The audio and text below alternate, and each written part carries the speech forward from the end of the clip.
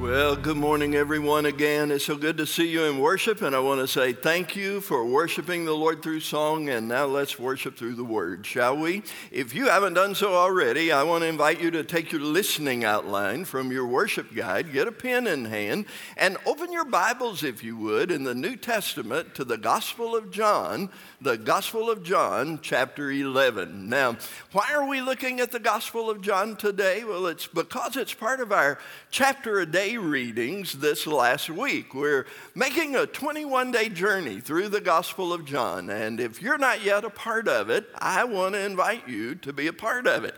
Just pull out your phone right now, wherever you are, text the word chapter to 22828. You'll be able to sign up with your email address and join with hundreds of us as we're reading the Lord's Word together. Today we're on John chapter 14 in our readings. We'll wrap up next Sunday on John 21, and so I hope you'll join in that journey. Now, during this last week, whenever we read John chapter 11, and I made my way through that personally and devotionally and wrote a few comments for a chapter a day, I thought, man, this just has to be our text on Sunday morning. And so today what I want us to do is I want us to make our way through almost the whole chapter of John chapter 11 in a message that I've given the title. Do you see it on your outline? The title of the message is called Biblical Help and Biblical Hope When Someone You Love Falls Ill and Dies. So now let me ask a question today. How many of you would say that's already been true for you? That already in life you have experienced someone you love falling ill and dying. If that's already happened for you, can I see your hand right now? Okay, as I'm looking around the room, I'd say more than 80% of us, 85% of us, 90% of us, large number, that's already true for. For some, it may have occurred in recent days. What you may not know is every week as our pastoral and ministry staff gather, we pray earnestly for those in our church family who are ill, who are hospitalized, who are at home with sickness. And it's about a 4-page list that we pray through and pray over every week. We also pray for those in our church family that we know about who have lost loved ones, who are bereaved, who are grieved. And every week there are 1, 2, 3, 4, sometimes 5 families that have lost loved ones. And what I know is if you didn't raise your hand just a moment ago, you will one day. It will be true of everyone, will it not? That someone you love will grow ill and pass away. And the truth is, if the Lord tarries, guess what else is going to be true? Every one of us is one day going to walk through the valley of the shadow of death. Because you know, I learned a statistic a long time ago, and it's still true now. Did you know that? The statistic is 1 out of 1 people die. It's been true for a long time. I expect it'll continue to be true in the days ahead. So where do you find help? Where do you find hope? Where are the biblical truths that will sustain us in times like those? I think you're going to see some today in John chapter 11. Now, as we're preparing to hear the word here in the worship center, let me say the warmest of welcomes to those in our contemporary service, those online, those on TV. Really glad you've joined in today as well. Look at what the Bible says. Follow along. In John chapter 11, verse 1, it says this. It says, now a certain man was ill, Lazarus of Bethany. Now that word Lazarus is a form of the name Eleazar. And Eleazar means God helps. And so Lazarus means one whom God helps. And so now a certain man was ill, Lazarus of Bethany, the village of Mary and her sister Martha. And then John reminds us, verse 2, do you see it? It was Mary who anointed the Lord with ointment and wiped his feet with her hair, whose brother Lazarus was ill. Now, if you're reading through the Gospel of John at this point, in John 11, we really don't get that story until John chapter 12, when Mary showed Jesus this extraordinary act of extravagant love that really was an anointing in preparation for his death, his crucifixion. Verse 3 says, "So the sisters, Mary and Martha, the sisters sent to him, saying, 'Lord, he whom you love is ill.'" That word love there is a Greek New Testament word, phileo. It's a brotherly affection and kind of love that Jesus had for Lazarus. But when Jesus heard it, he said, "This illness does not lead to death." Now, he's not saying it might not involve Lazarus dying, but he's saying that won't be the end of the story. It won't conclude. It won't ultimately end in death. And then he says, it's for the glory of God, so that the Son of God may be glorified through it. Verse 5 says, "Now Jesus loved Martha and her sister and Lazarus." The word there is agape kind of love, self-sacrificing love. But the point here is that those words, though there's a little bit of difference between them, they're really used interchangeably in the New Testament. Now, Jesus loved Martha, her sister, and Lazarus. He loved them all three. And verse 6 says, "So when he heard that Lazarus was ill," and this is where the story takes an interesting turn, because we probably would have thought, the scriptures just told us that Jesus loved Lazarus, he loved Mary and Martha. So when he heard that Lazarus was ill, what would you expect the scripture to say next? You might expect it to say, "So he came running. He came as quickly as he could. He came to see if there was something he could do." But that's not what it says. Do you see it? It says, "So when he heard that Lazarus was ill, he stayed 2 days longer in the place where he was. And then after this, he said to the disciples, 'Let's go to Judea again.'" And now the disciples were really confused. They thought, well, why did he not go immediately? And then they thought, well, wait a minute. And so look, in verse 8, the disciples said to him, "Rabbi, the Jews were just now seeking to stone you, and are you going there again?" And Jesus answered, somewhat cryptically, but somewhat not. He said, "Are there not 12 hours in the day? If anyone walks in the day, he doesn't stumble because he sees the light of this world. But if anyone walks in the night, he stumbles because the light is not in him." In Jesus' day, when it was daylight was when you worked. When the sun went down, work ceased. It was dark. You couldn't do it. And so what he was really saying is, listen, there is yet work of the Father that I need to do while the light is day, because there's going to come a time when that work will end. Verse 11, after saying these things, he said to them, "Our friend Lazarus has fallen asleep, but I go to awaken him." Now the disciples misunderstood that. Verse 12, the disciples said to him, "Well, Lord, if he's fallen asleep, he'll recover." In other words, they're saying, well, look, if he's just sick and if he's just asleep, he'll wake up and he'll get better. And Jesus said in verse 13, now Jesus had spoken of his death, but they thought that he meant taking rest in sleep. And so Jesus told them plainly, verse 14, Lazarus has died. He just said it flat out. Lazarus has died. But then he says in verse 15, and for your sake, it's so important, for your sake, I'm glad I was not there. Why? So that you may believe. In other words, he said, listen, Lazarus' sickness and death has purposes that are larger than just him. In fact, some of this is going to impact you and be for your good. He says, for your sake, I'm glad I was not there, so you may believe, but let us go to him. And so Thomas, do y'all remember Thomas? How do we usually call him? Thomas the what? Do you know? Yeah, Thomas the doubter. He's the one who said, unless I see his hands and feet, I won't believe. But now notice what the scripture says. So Thomas, called the twin, said to his fellow disciples, let us also go, that means go with Jesus, back to Judea, back to Jerusalem. that we may die with him there. And I just want to say, that's not Thomas the doubter. That's Thomas the courageous. That's Thomas who was expressing devotion and courage and fidelity. And even though he expected going back to Jerusalem with Jesus might lead to his death, he was rallying the other disciples and say, let's go with him, even if it causes his death.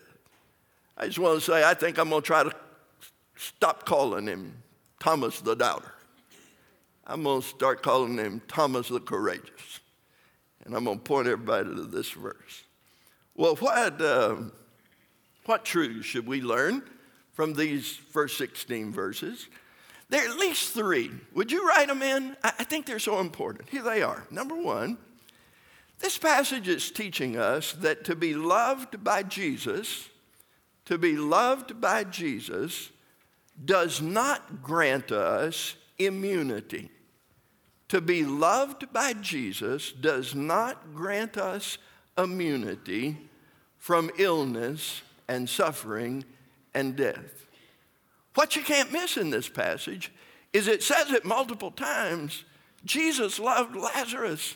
Jesus loved Mary. Jesus loved Martha. He loved them with phileo love. He loved them with agape love. He loved them. But Lazarus got sick, and Lazarus died, and his sisters grieved. Now I want you to look right up here.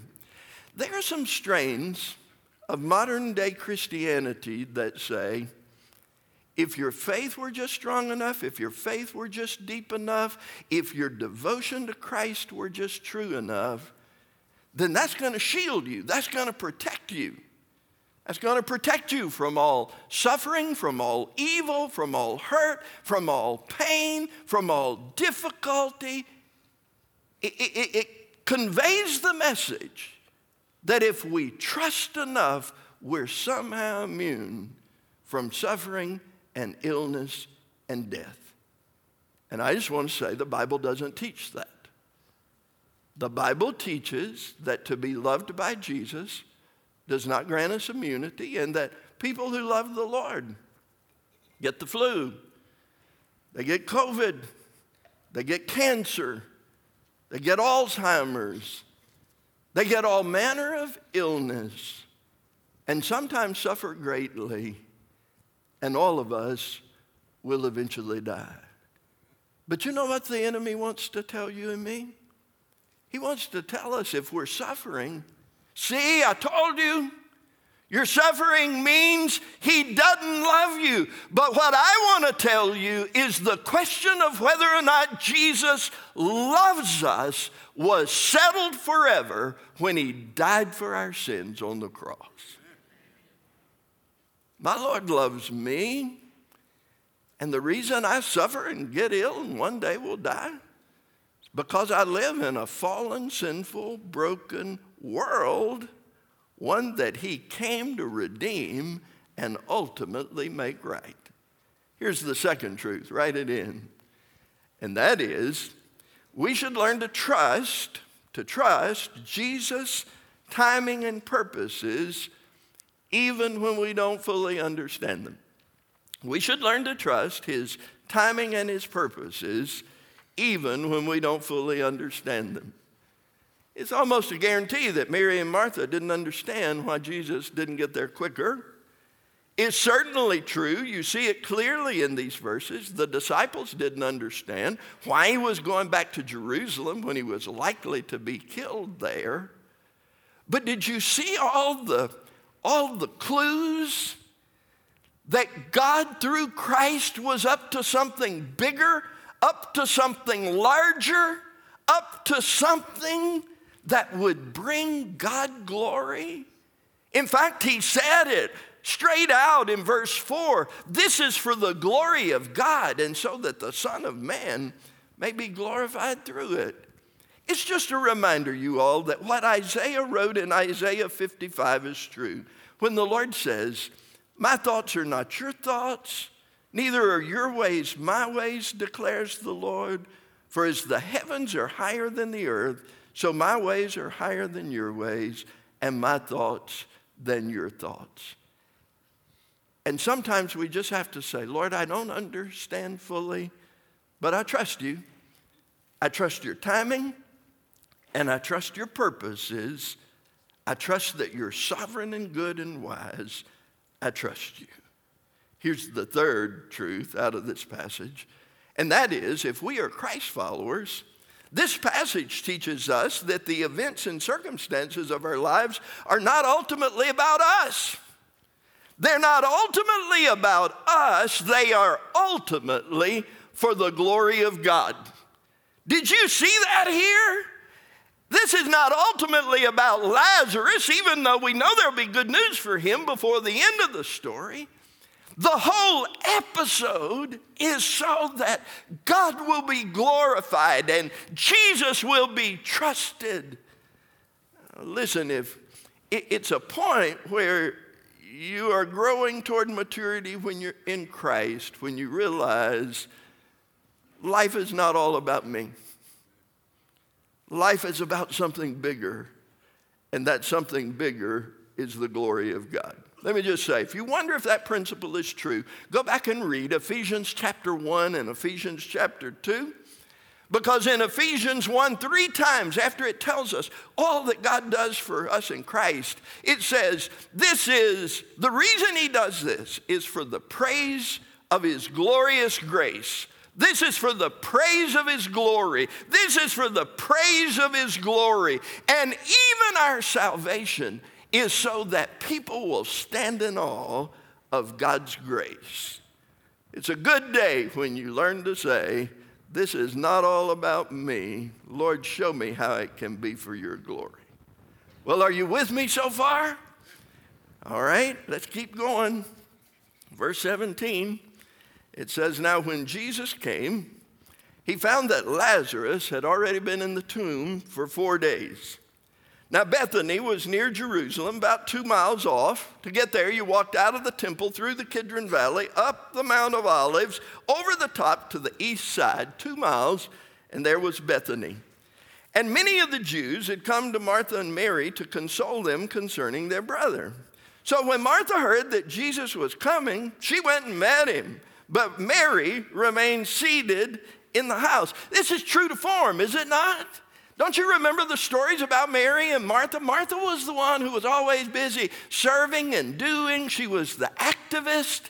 In fact, she complained once to Jesus, tell Mary. Mary was more contemplative and inner life focused, and she was content to sit and listen to Jesus. So when Martha heard that Jesus was coming, what'd she do? Man, she jumped up and ran to meet him. Mary sat at the house and thought about it a little while longer. Look in verse 21.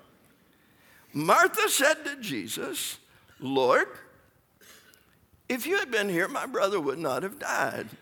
But even now I know that whatever you ask from God, God will give you. You know, one of the things about Scripture is we cannot hear tone of voice or inflection in the words that are written. So in verse 21, we're not sure if this is purely a statement of faith on Martha's part. Lord, if you had been here, I know my brother would not have died. Or did it have a bit of question or even complaint in it? Was it more like, Lord, if you had been here, my brother would not have died?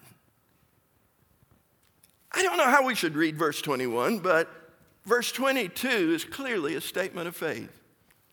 But even now I know that whatever you ask from God, God will give you. So write it in. Here's the lesson for us. When someone we love dies, it's not unusual for us to have some questions. It's not unusual for us to have some questions right alongside our faith and our trust in Jesus. That was true for Mary and Martha. It'll likely be true for you and me. You know, sometimes the questions are fewer, especially if the one you love has lived a long life, they've been healthy, their life has been blessed, and then in old age, they sort of die on time and they die in order. But if someone you love dies way too young in our eyes, or if your child or if your grandchild dies, boy, the questions are then, Lord, why? What's the timing of this? What are you doing here? And I want to say that as we grow to maturity in Christ, we learn that our questions live right alongside our faith, where even as we have questions, we say, but Lord, I know that whatever you ask from God, God will give you. Don't let your questions knock you out of the saddle. Don't let your questions keep you from following Jesus. Don't let your questions make you stop trusting him. You can trust him with unanswered questions all the way to the day you're with him in heaven. Look at verse 23. Jesus said to Martha, your brother will rise again. And Martha said, well, I know he'll rise again in the resurrection on the last day. Now you see, what Martha was giving voice to was some theology she had learned in her day. The Pharisees were a group that taught there is an afterlife, there will be a resurrection at the end of the age. There was another group of religious leaders, the Sadducees. They did not believe there was any life after death. They didn't believe in the resurrection. That's the reason why they were sad, you see. That is really bad, is it not? But you'll never forget it. That's what they believed. And so Martha had adopted the views of the Pharisees, which would have been consistent with Jesus' teaching. She said, I know he'll one day be raised at the end of the age. But that wasn't what Jesus was teaching her or us. Look what he says next. Jesus said to her, I just want you to read it out loud with me. So everybody in the room, would you read it out loud with me? Read the remainder of verses 25 and 26. It begins, I am the resurrection. Here in the worship center, there in the contemporary service. I want you all to read it out heartily with us as well. Are you ready? Here we go. Jesus said to her, I am the resurrection and the life. Whoever believes in me, though he die, yet shall he live. And everyone who lives and believes in me shall never die. Do you believe this? And I think there must have been a few moments of silence. And activist Martha thought before she spoke. And then she said, yes, Lord. Yes. I believe you're the Christ. I believe you're the Messiah, the Son of God, who is coming into the world, sent by the Father.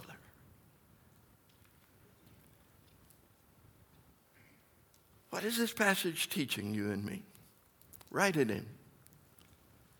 It's number 5 on your outline. Because Jesus is the resurrection and the life, Jesus is teaching us that death does not get the last word. Death doesn't get the last word. And he is teaching us, number 2, that all who believe in Jesus, all who trust him, will live even though we die. We will have in Jesus eternal life. Now, I want to just say, I need to make sure I don't somehow affirm one of the myths of our age. And the myth is that all you have to do to go to heaven is to die. But Jesus doesn't teach that. Do you remember John 3:16? It says, for God so loved the world, he gave his only begotten Son, that whoever believes in him should not, what's the next word? Perish.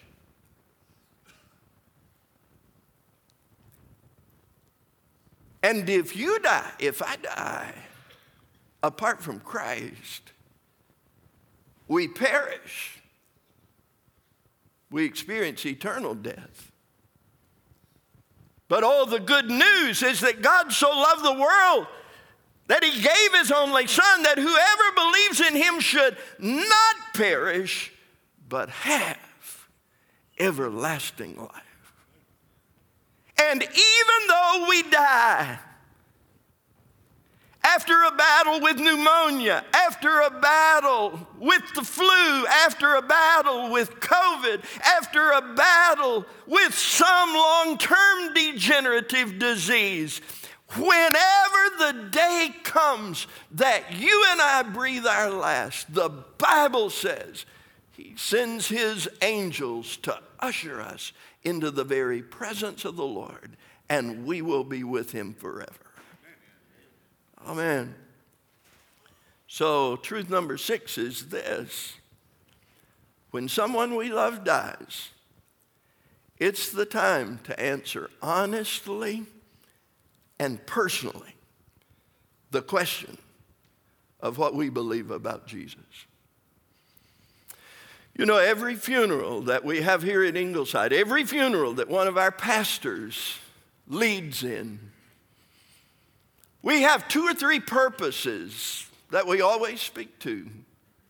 One is it's appropriate to say good words, eulogy about the deceased and honor them. It's always appropriate to comfort the family. But you know what else is always appropriate at a funeral? It's always appropriate to look around the room at every person present, including a grieving family, and say, now, when Lazarus died, Jesus said to his sister, Martha, the real critical thing is, do you believe? Do you trust me? And the same is true today. Do you trust him? Will you answer honestly and personally? Our response to Christ, by God's grace, determines our eternal destiny. So how does this passage conclude? Look at it, verse 28. When she had said this, she went and called her sister, Mary, saying in private, the teacher's here, he's calling for you. And when she heard it, she rose quickly and went to him. And now Jesus had not yet come into the village, but was still in the place where Martha had met him. And when the Jews who were with her in the house consoling her saw Mary rise quickly and go out, they followed her, supposing she was going to the tomb to weep there. And when Mary came to where Jesus was and saw him, she fell at his feet and said, Lord, if you had been here, my brother would not have died. She and Martha said exactly the same thing. And when Jesus saw her weeping, and the Jews who had come with her weeping, he was deeply moved in his spirit and greatly troubled. There's a scholarly debate about how to translate that phrase, deeply moved in his spirit. It's a pretty rare Greek word. It's the word embrimaomai. And in most of its other usage, it has the notion of being deeply moved, but deeply moved with indignation and with some anger and being upset about what is going on. And the scripture says Jesus was moved in that way and greatly troubled. What was he indignant and upset about? Probably he was seeing the effects of death, and God did not create this world to experience death. Death is a result of sin, and he saw the grief and the sorrow on display in front of him. And he said, where have you laid him? And they said, Lord, come and see. And then the Bible says, Jesus wept. I just want to tell you that whatever the word means and however it ought to be translated, his tears tell us all that we need to know. And that is, his heart was tender toward those who grieved. And some of the Jews said, see how he loved him? But some took another tack. They said, well, could not he who opened the eyes of the blind man have kept this man from dying? So write it in. Truth number 7 is Jesus is tender toward those who grieve. And I want to say, when your turn comes and you grieve, if you'll turn to Jesus, he will comfort you. The Bible says God comforts those who are brokenhearted. He's close to the brokenhearted, and he saves those who are crushed in spirit. We have a tender Savior, a compassionate Savior toward those who grieve. Well, we're not quite to the end. Look at verse 38. Then Jesus, deeply moved again, came to the tomb. It was a cave, and a stone lay against it. And Jesus said, take away the stone. And Martha, the sister of the dead man, Martha, ever the practical one, said, Lord, don't do it. It's going to stink. By this time there'll be an odor. He's been dead 4 days.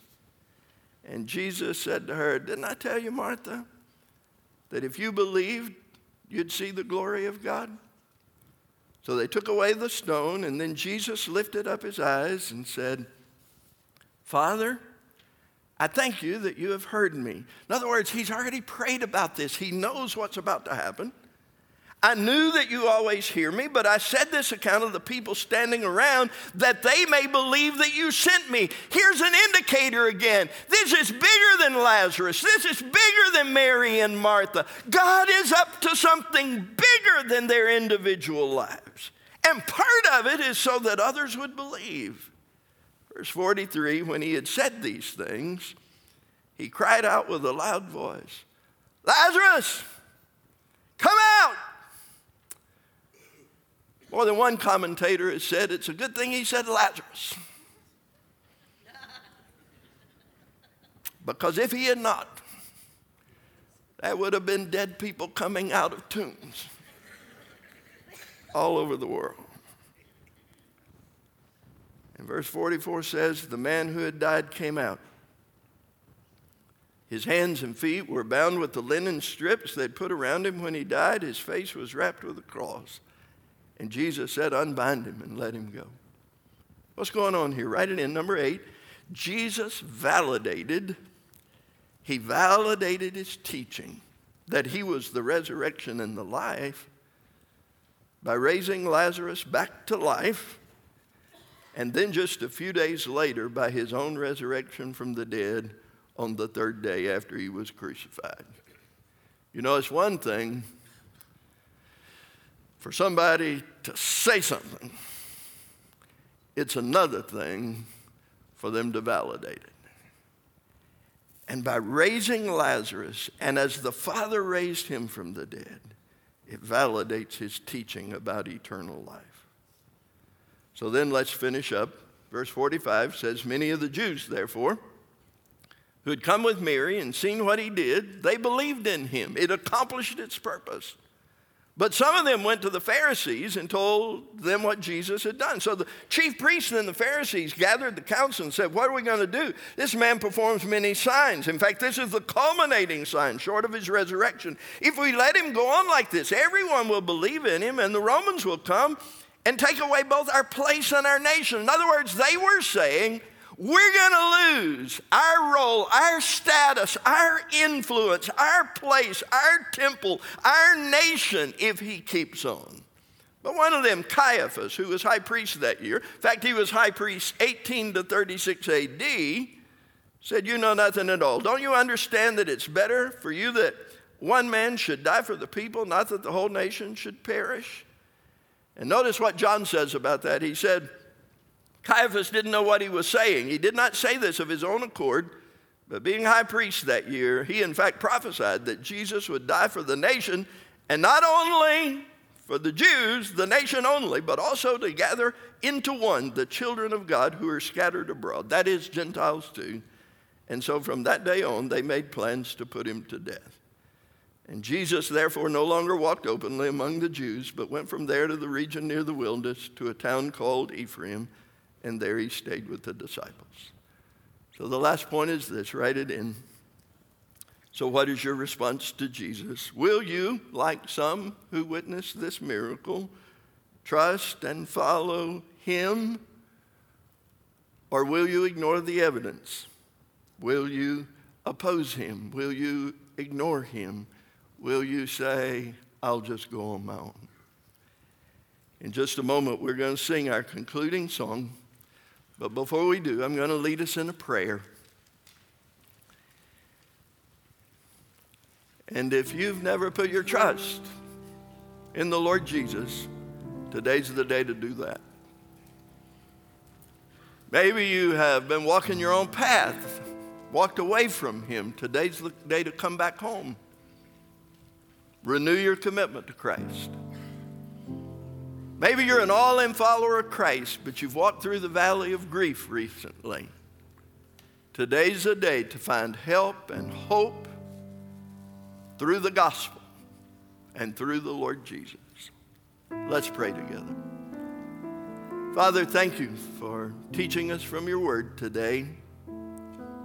I want to pray now for some who are listening, who've never turned to you, that right now they would say like Martha, yes, Lord, I believe. Yes, Lord, I believe that you are the Messiah. You are the Son of God. You are the resurrection and the life. I'm sorry for my sins. Please forgive me. I trust you.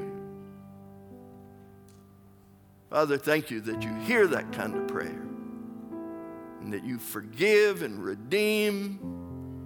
You adopt us into your family. You give us eternal life. Lord, I want to pray today that you would comfort and encourage and strengthen those who are grieving today. Help us feel and know right alongside our grief and our questions that death doesn't get the final word for all who are in Christ, but we have eternal life in you. And Lord, help us all today renew our commitment to walking in obedience, walking in confidence, walking in joy, walking in hope because of the gospel of Jesus Christ. This is our prayer today. In Jesus' name, amen.